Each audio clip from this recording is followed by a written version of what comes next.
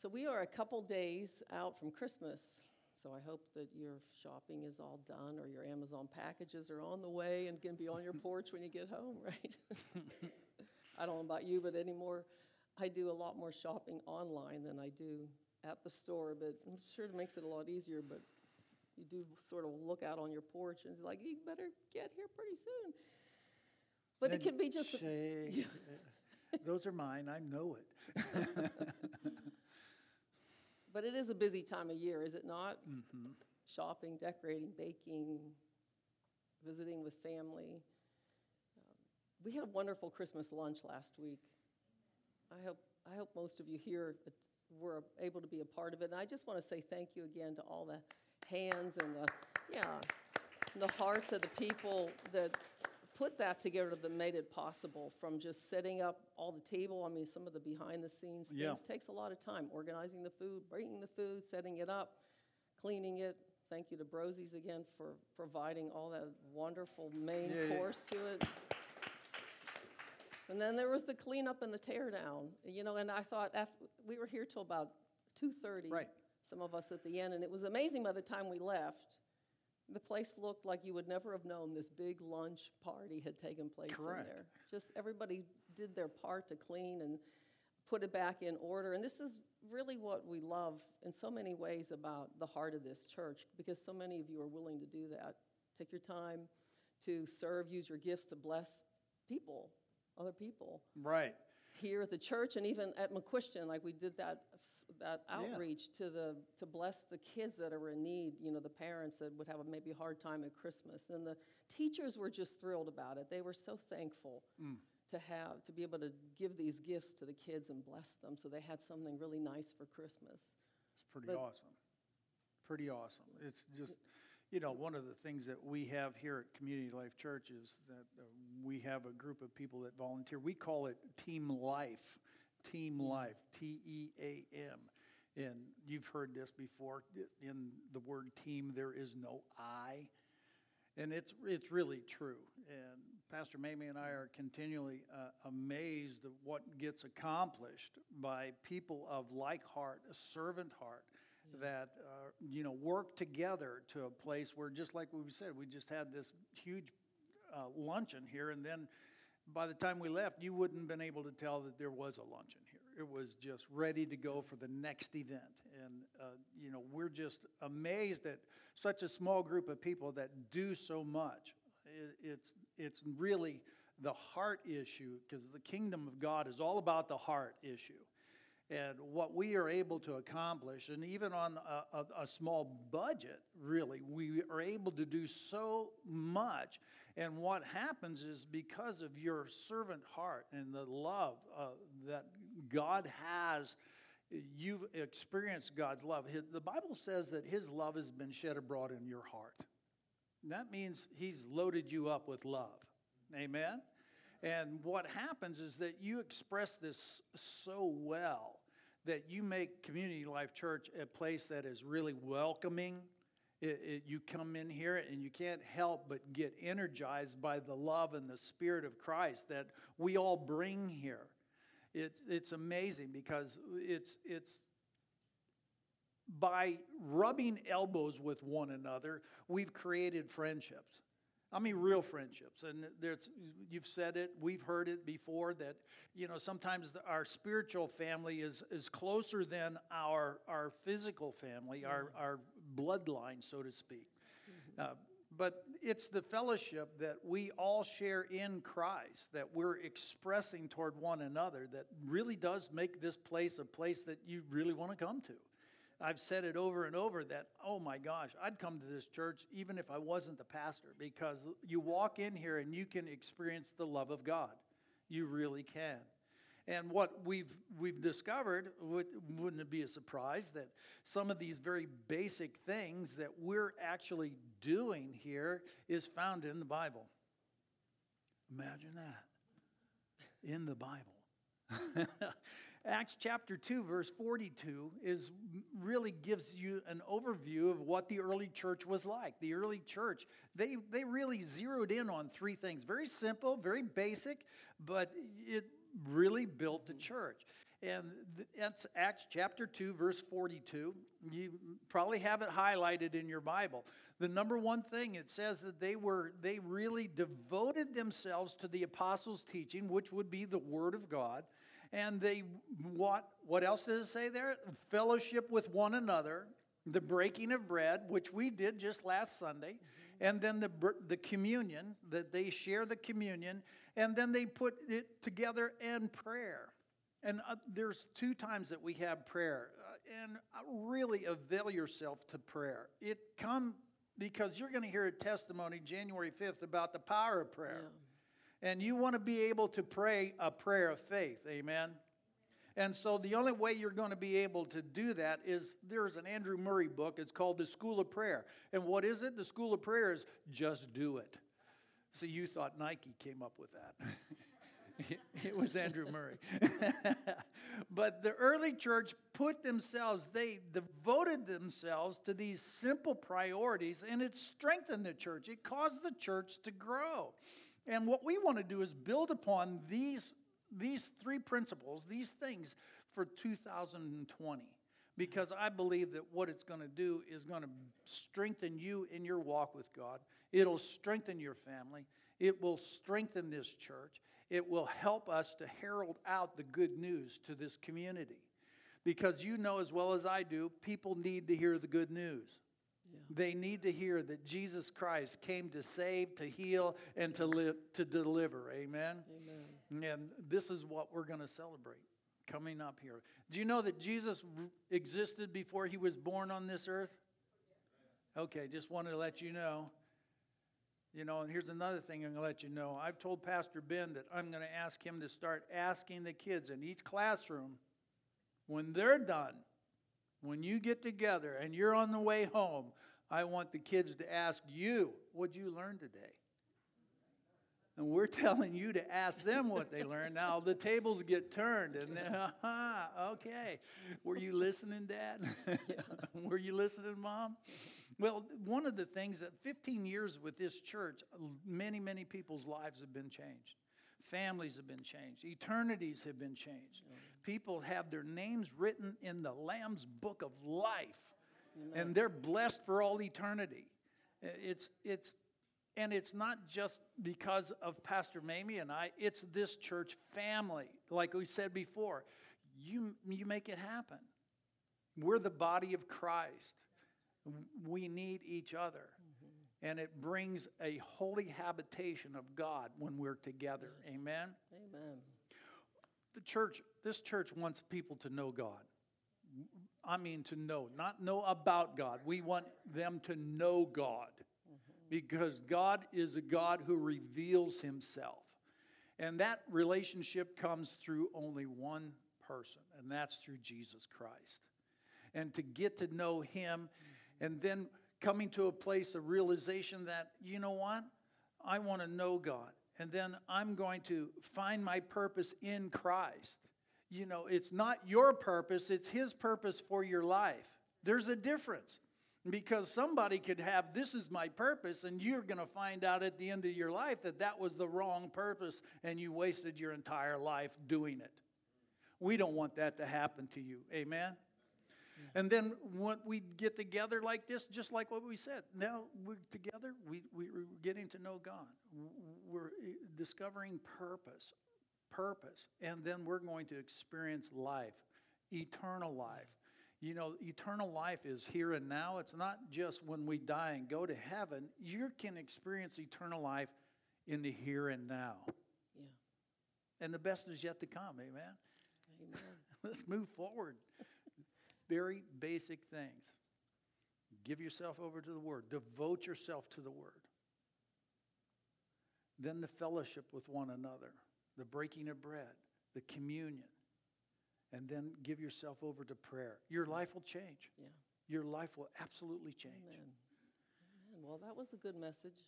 Are we all wondering, are we going to talk about why God chose shepherds? Yeah. That was really good. God's good. Amen? Yeah, I like that. That was really good. So why did God choose shepherds? We're going to segue into this part of the message.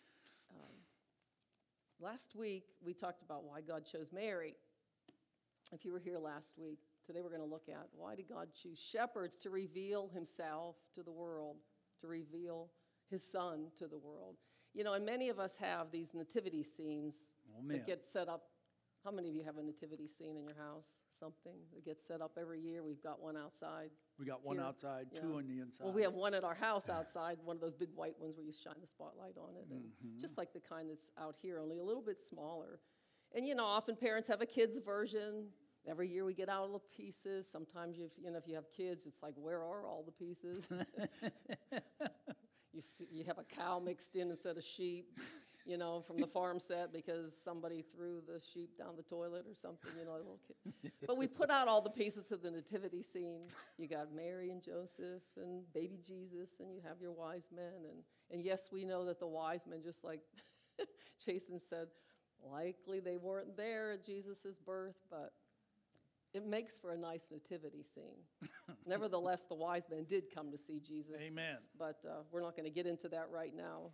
But, the whole thing with a nativity scene, and you get this stuff out every year and you set it out, and it can just become familiar, especially as the years go by, if you've done this year after year after year after year. And it does seem like the push of the season for Christmas comes earlier and earlier every year. I mean, it used to be that when November came and you might see a Christmas tree somewhere, it was like, wait, we haven't had Thanksgiving yet. Now it's like, September, forget about Halloween and everything else that gets celebrated. It's like in September, you're at Sam's Club. It's like, what? A decorated Christmas tree? And so with the push of the season and in the repetition of it, it just seems like, I feel like sometimes, and if you're like me, like you like to keep certain things out longer. Christmas is over, January comes, February comes. It's like, hey, this red still fits in with Valentine's Day. And, it's like March. And then I feel like I just put this away and I'm getting it back out again. How many of you feel like that sometimes? Yeah, no, nobody, just me. Okay. But you do feel like the repetition of it presents a problem, and the familiarity of it presents a problem. Because you can feel like I just go through the motions of this every year, and I'm not really thinking like the season loses its power to affect our hearts because there's just so much to do. It's like I put out in the nativity, okay, everything's in its place, I check that off, and I'm on to the next thing that I feel like I have to do. And I know some of you feel like that, do you not? And so it's a special season for us to just pause in. And this is why coming together, like what you were saying about gathering with your people. Right, your people. But we are a set-apart people. We are the body of Christ. We, above all people, if you call yourself a Christian, should desire to come together during this season and say, this is the most holiest, greatest, most beautiful time of the year. Amen. And why? Because we cannot just get so familiar with his birth that we don't process and really interpret what it is and who it is and why we celebrate and why we should pause and take time to do it. We need to get our eyes fixed on the living Jesus. It's not just all the pieces are all set up really nice and neat here. We have to put ourselves in the story itself. Well, if you were a shepherd, would you have gone? Or if you were Mary, not just the neat figure of Mary kneeling there, it's like, oh, wouldn't it be great? Everything had to be so glorious for Mary. Well, no, it wasn't. Yeah. we found out about her last week. It's a roller coaster ride for her. There's a lot of ups, there's a lot of downs. But one of the things that we've discovered last week is that Mary was willing to trust God even in all the mystery. Yeah. That's really important for us to understand. She had to trust God for the known and the unknown. It was right to a place where she was willing to pay the price of trusting God's promises and then walking out the will of God. And not everybody's willing to do that, and you know that as well as I do. Yeah. They're just not willing to pay the price. Because, Jesus said one time, he said, count the cost. He didn't say it was all going to be fun and easy. As a matter of fact, he says you're going to have trouble. He said, the whole world's going to hate you because of my name. So we get this idea of Christianity. Everything's going to fall in place. It's going to be glorious. It's going to be wonderful. We're going to be a nativity set. Did you notice the halo? If my mom was here, she would say, I saw those little horns. But today we're going to look at the shepherds. And the key is why did God choose shepherds? It's really amazing. But, we said put yourself in this story. The truth is you are part of the story. Yeah. Yep. You're part of the story. You're the reason for the birth. You're the reason for the death. You're the reason for the resurrection. Mm-hmm. You are part of the story. Yeah. It's pretty cool. It really is. For God so loved the world that he gave his only begotten Son, that whosoever should believe in him will not perish, but have eternal life. Yes. Yes, thank you, God. This is enough to worship him.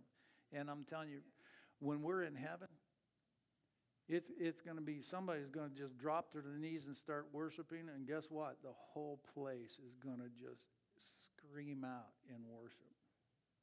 That's why it says in Revelations, the sound of many waters. Yeah. Mm-hmm.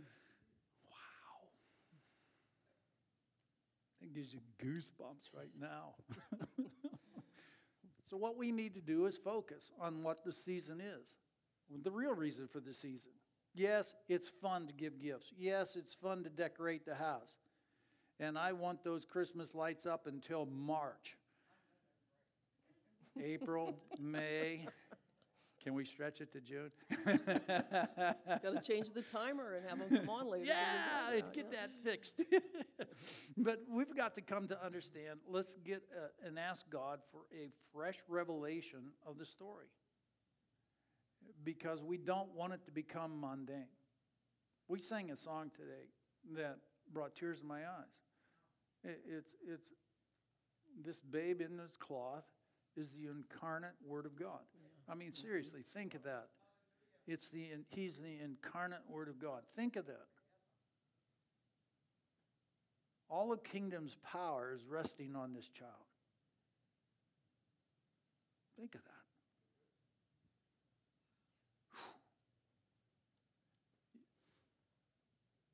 We need fresh revelation of who we are and what Jesus did for us, so that we fall deeper in love with him, that we could be like that early church, that we devote ourselves to the Word of God, to gathering together, to prayer. This is really what's going to make a difference. So let's pray and ask God to help us today. Holy Spirit, I'm asking you to open our hearts. We want to hear your voice. We want to hear your voice this morning. We want you to write upon our hearts, the tablet of our hearts. We want you to write on our mind. We ask you to make the story of Jesus' birth and the salvation he brings to all mankind. We want it to live big in our hearts. We just are desiring for fresh revelation.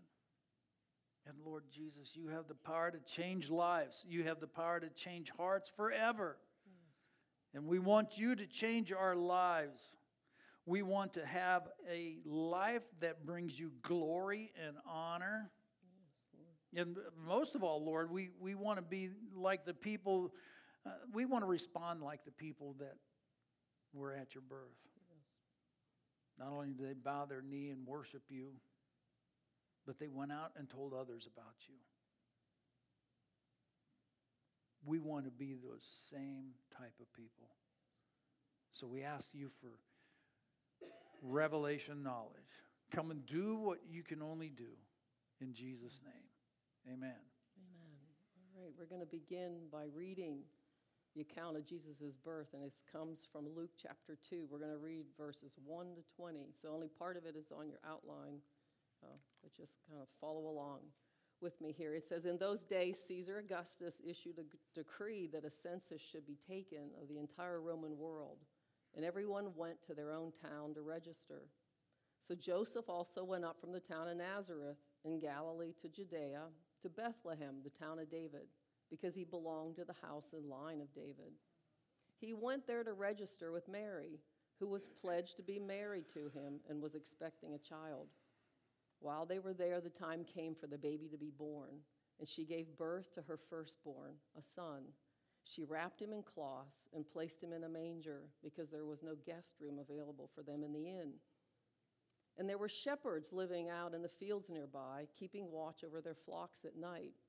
An angel of the Lord appeared to them, and the glory of the Lord shone around them, and they were terrified. But the angel said to them, "Do not be afraid. I bring you good news that will cause great joy for all the people. Today in the town of David, a Savior has been born to you. He is the Messiah, the Lord. And this will be a sign to you. You will find a baby wrapped in cloths and lying in a manger." Suddenly, a great company of the heavenly host appeared with the angels, praising God and saying, "Glory to God in the highest, and on earth, peace to those whom his favor rests." When the angels had left them and gone into heaven, the shepherds said to one another, "Let's go to Bethlehem and see this thing which has happened, which the Lord has told us about." So they hurried off and found Mary and Joseph and the baby, who was lying in a manger. And when they had seen him, they spread the word concerning what was been told them about this child. And all who heard it were amazed at what the shepherds said to them. But Mary treasured up all these things and pondered them in her heart. And the shepherds returned, glorifying and praising God for all the things which they had heard and seen, which were just as they had been told. Now, this story, is beautiful in so many ways. There's so many things to see in this story, especially what it reveals about the heart of God as far as the way and path to finding salvation and how he would present salvation to the world, and even then how he presents salvation to us today in 2019. I mean, when you read this story, just consider the humility, the great humility of God in this scene.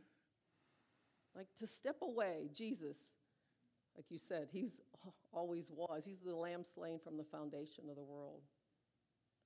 To step away from the eternal glories of heaven, we can't even imagine what that's like. Right. But just try to imagine it. Perfection, beauty, paradise, eternal glory, sinlessness. A place where he deserves and receives Right. respect and honor and worship.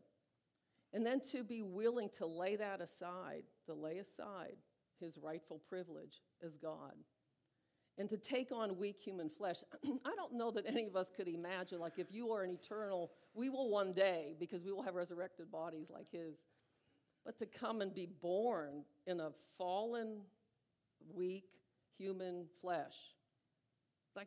If he could wake up as a baby and go, "What?" And look around and go, "What is this place?" I mean, willing to be born in total dependency, like a baby in an animal stable. Oh. He's God. Let's remember that he's full of life. He created all of this. Right.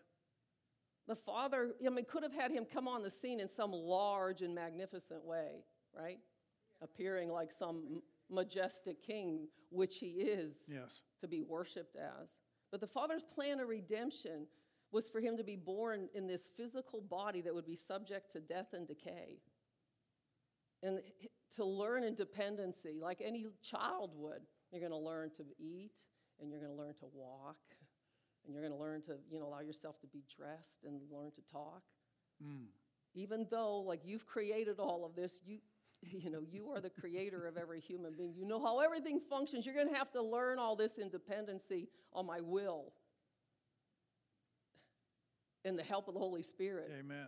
Because that's how he performed his miracles, through the help of the Holy Spirit.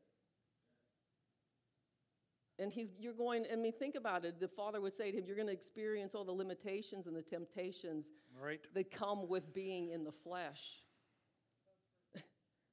Why?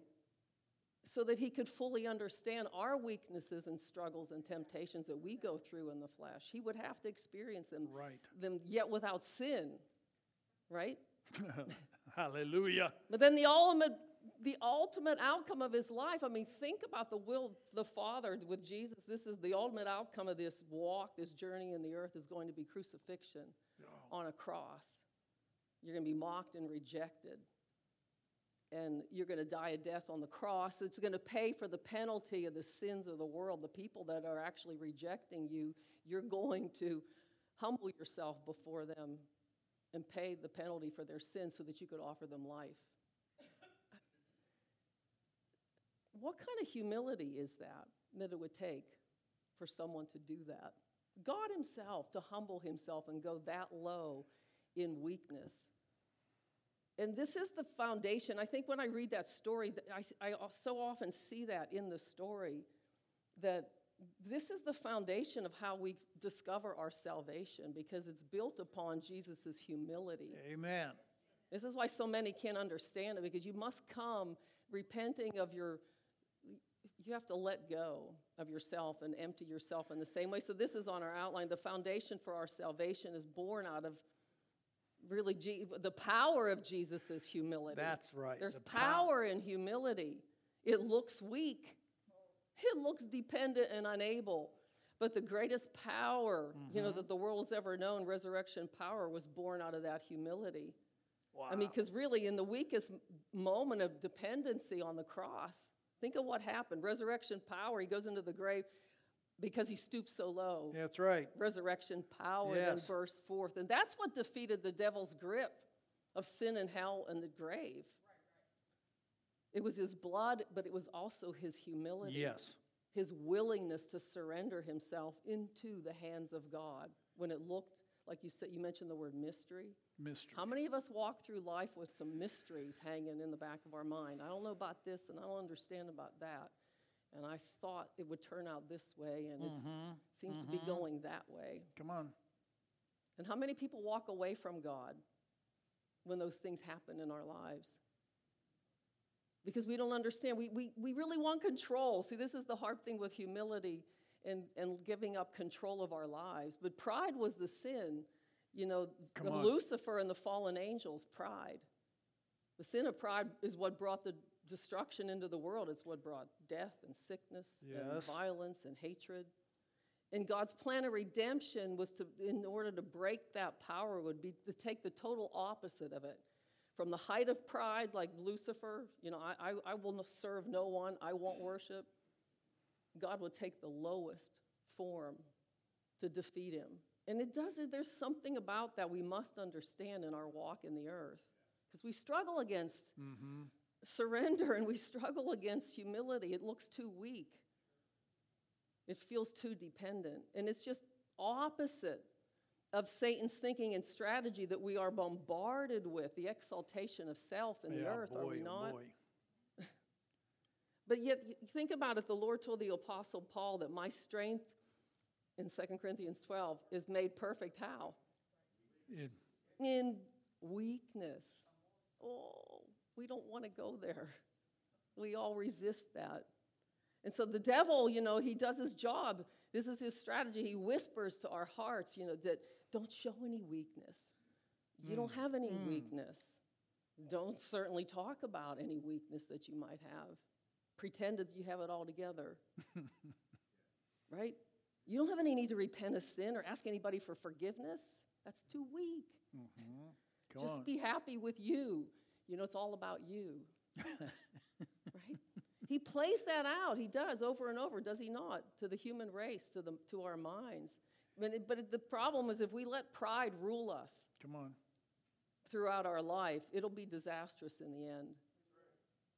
I mean, God built into his creation the law that whosoever exalts himself will be brought low, right? But whoever humbles himself, surrenders, allows that weakness to work something that God is working in their life will be what? Exalted. Yes. Yeah. And so Jesus' humility, when I just look at the picture of his birth, I just think this humility is something that he's working the whole way through our walk of salvation, because it'll defeat pride, it'll defeat the power of sin. in hell and the grave, even in our own life. That's it. This is what's so great is remember in Corinthians it says, not many noble of you, Yeah, not many, right. of high esteem. There must be some kind of connection there between somebody who is humble within their own view of themselves and ability to receive a Savior. And look what it says here in Luke chapter 10. And Jesus was filled. This is after the disciples came back and were casting out demons, healing the sick, and they were all excited. And this is what Jesus says. Then Jesus was filled with joy of the Holy Spirit and said, I praise you, O Father, Lord of heaven and earth, for hiding these things from the intellectuals and the worldly wise, and for revealing them to those who are trusting as little children. Yeah. That's powerful. This is a major key to our salvation. It's a major key for us to move forward in knowing God. Yeah. Not knowing about Him, but knowing God. Yeah. And this is, let me finish it. Jesus says this, yes, thank you, Father, for that's the way you wanted it. Mm-hmm. Oh.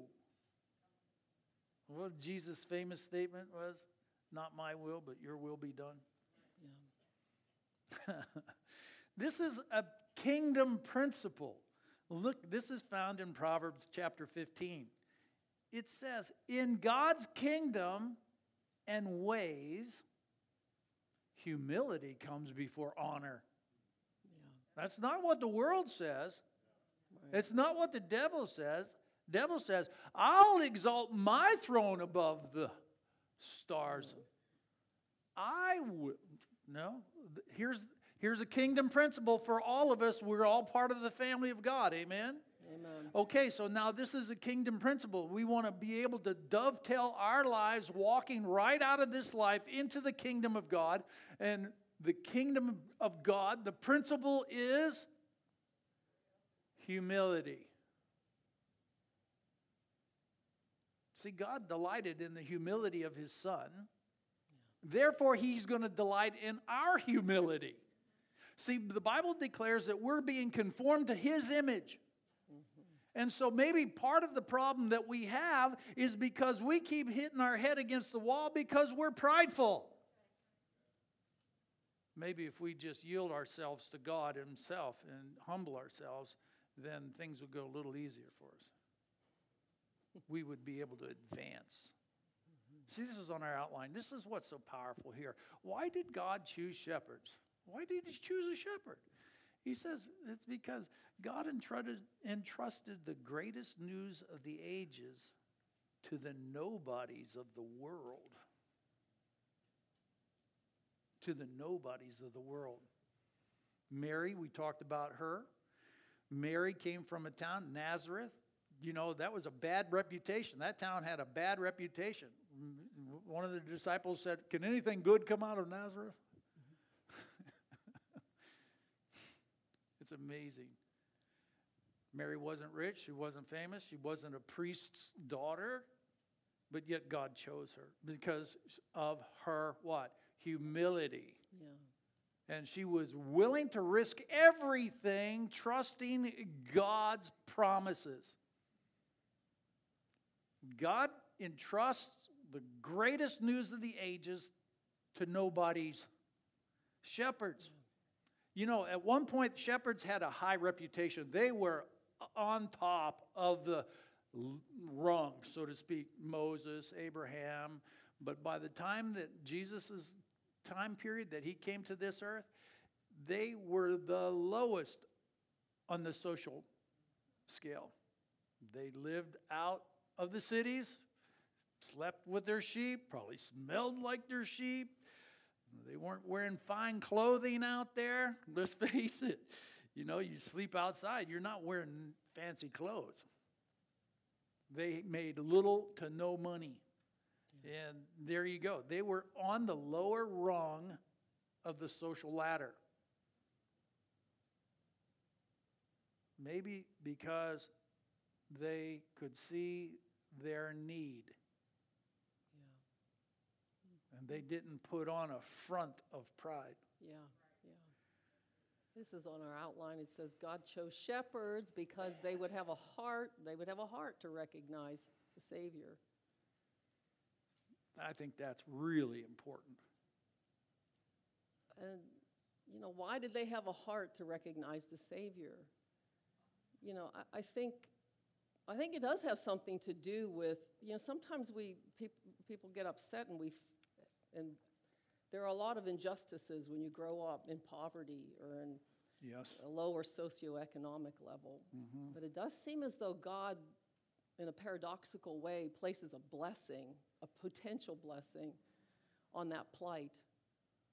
Because this is on our outline. In the Sermon on the Mount, Jesus declared who to be the poor in spirit, he said, are the blessed ones. The people that are poor in spirit. Mm.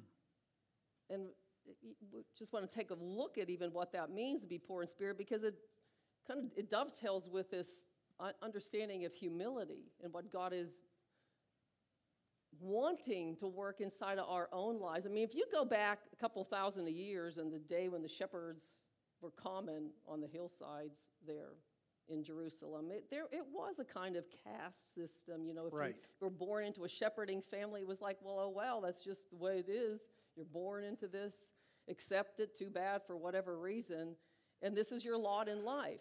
There was no protesting in the streets the way it is now, give me my rights, and people just accepted sometimes the way and what they were born into.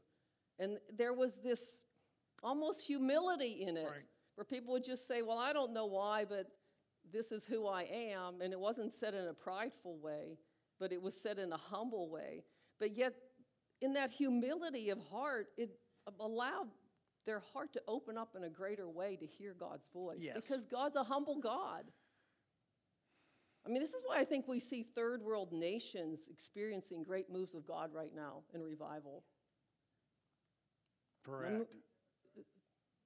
Because there's a greater measure of humility in their hearts. Of we're not worthy, we don't deserve this, and Mm-hmm. who were saved? You made us righteous. I want this gift. While here in America, we have all these empty seats in churches. Why?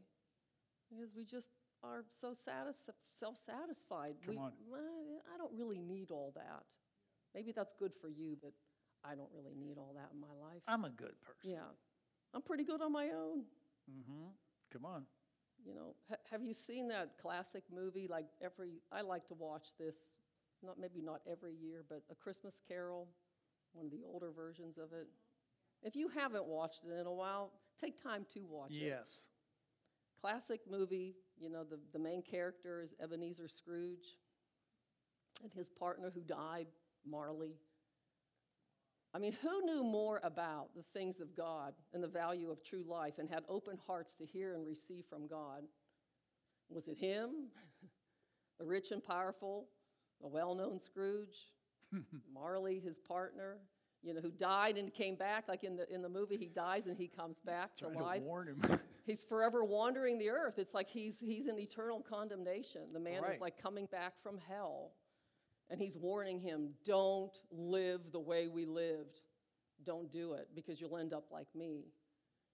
So did he learn from that? Who learned in that movie? Or was it, if you know the movie, Tiny Tim, sickly, poor, the Bob Cratchit family, who worked for Scrooge?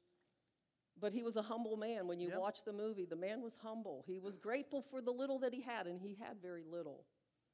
Who had the heart? Who had the bigger heart in that movie to open up Come on. and understand the true meaning of life? The rich and powerful who had it all? No, not until God, well, the way the movie goes, Yeah. he had these three spirits visit him back, the spirits past, present, and future of what his life was going to be like. I mean, it's like the fear of the Lord hit the man.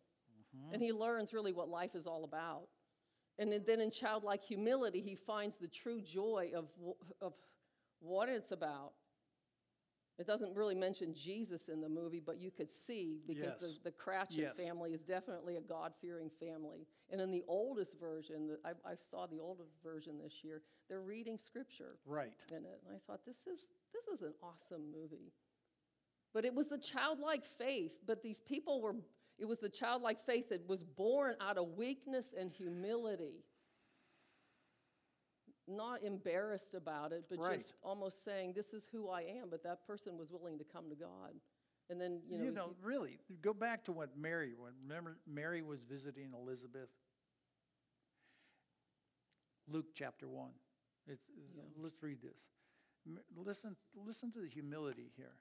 My soul magnifies the Lord, and my spirit rejoices in God my Savior, for he has regard for the lowliest state of his servant. Surely from now on all generations will call me blessed. For he who is mighty has done great things for me, and holy is his name. His mercy is on those who fear him from generation to generation, and he has shown strength with his arm. He has scattered the proud in the imaginations of their heart, and he has pulled down the mighty from their thrones and exalted those who were humble. He has filled the hungry with good things, and the rich he has sent away empty. Now, here's the question. Does Jesus love the rich? Does he love the powerful? Oh, he does, yes. Absolutely. Of course he does. But you know what? The worldly riches are not going to impress God. Yeah.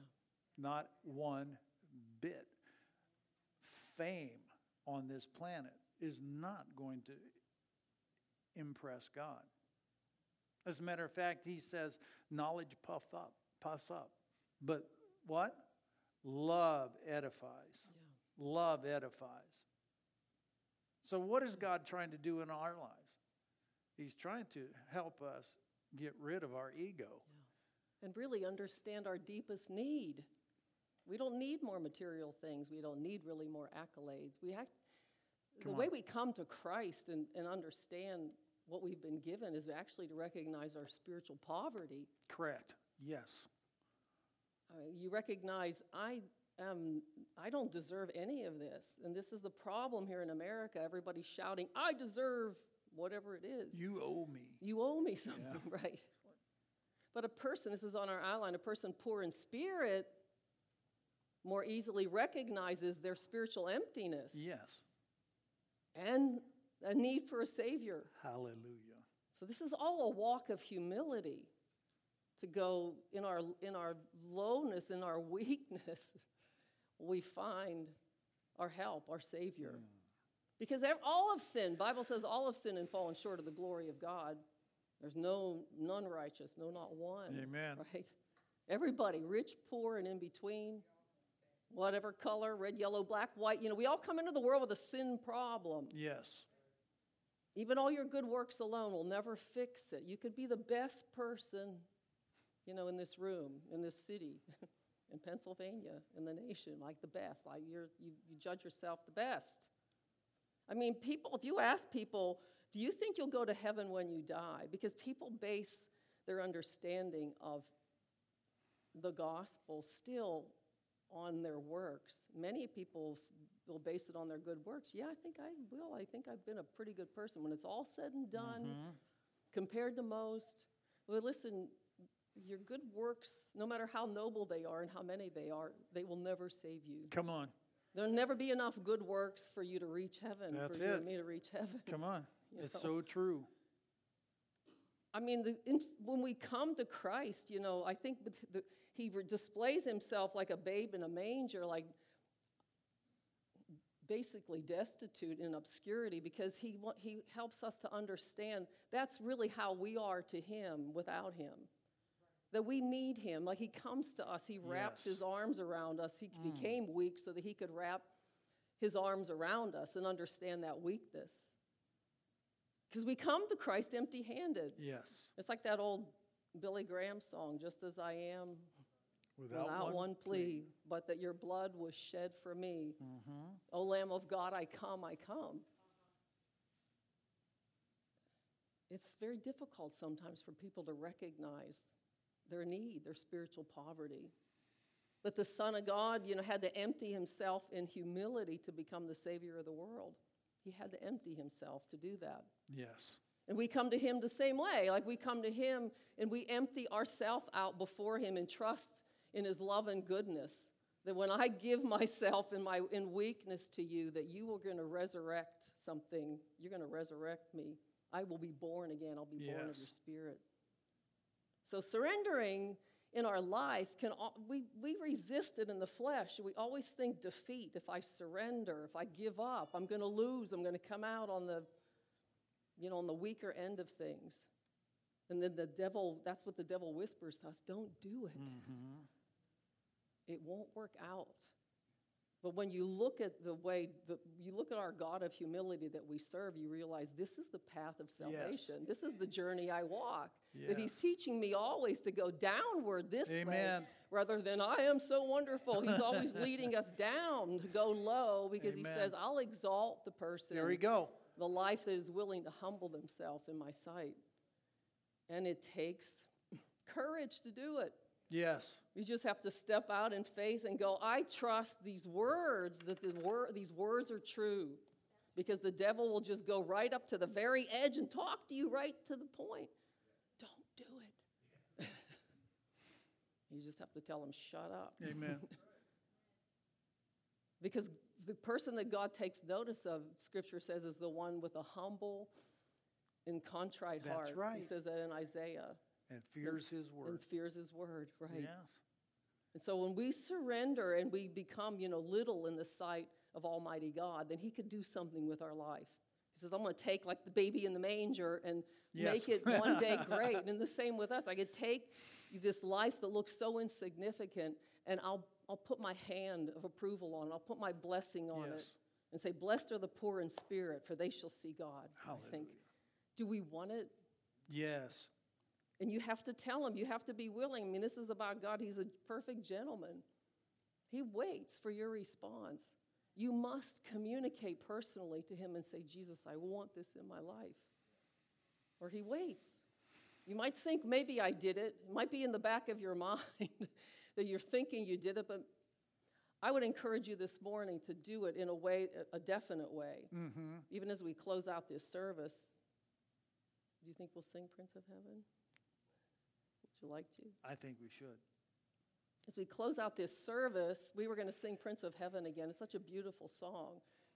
We'll just come up. Think about it. We are so used to privilege here in the United States. And the truth of the matter is, I go this direction, it sounds harsh, but the truth of the matter is none of us deserve anything but to die in our sin and be sent to hell for all eternity. It's so hard for us in America to see that, but that's really the truth. It's harsh. But this is why the gospel is such good news, because none of us have to go there. Amen. God's calling everybody to repent. He's just saying, come to me, bow to me, receive forgiveness from me, and I'll do something great with your life. To know him is to be great. Yes. Just to know him is to be great. And so let's just stand up. We're going to sing one time through this song, and then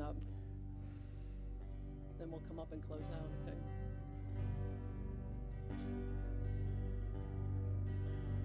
Earth in shadow, restlessly hold, labors waiting in silent hope for the promise it longs to know what heaven holds.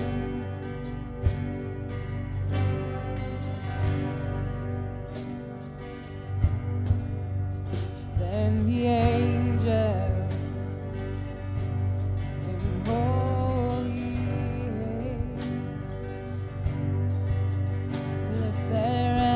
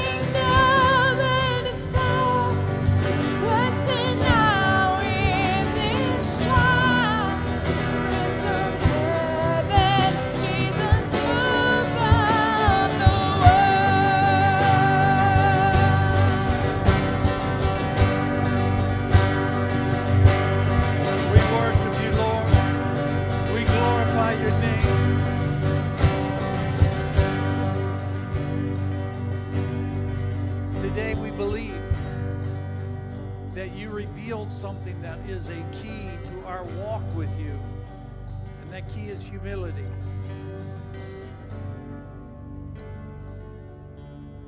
I pray that we would treasure this humility.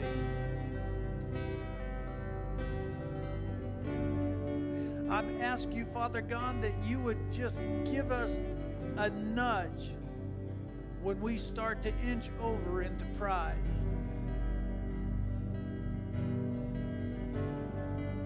Because we want to be repulsed by pride. Because that's the nature of our enemy. But we want to humble ourselves. And we want to acknowledge you as our Savior. We want to acknowledge you as you are the one, and you are the only one that can forgive our sins. You are the way, the truth, and the life, and no one comes to the Father except by you. If you're here today and you have not humbled yourself before the Savior, and you're ready to give your life over, not just part of your life, all of your life, are you ready to give your full life over to Jesus? Now again, he's saying count the cost, because he's going to show you areas of your life that you have to change. But he will empower you to do it. Is there anyone ready to give their life completely over to Jesus that has not done it? Anyone at all in this place? Today's the day of salvation, not tomorrow, not later on this afternoon, today, right now.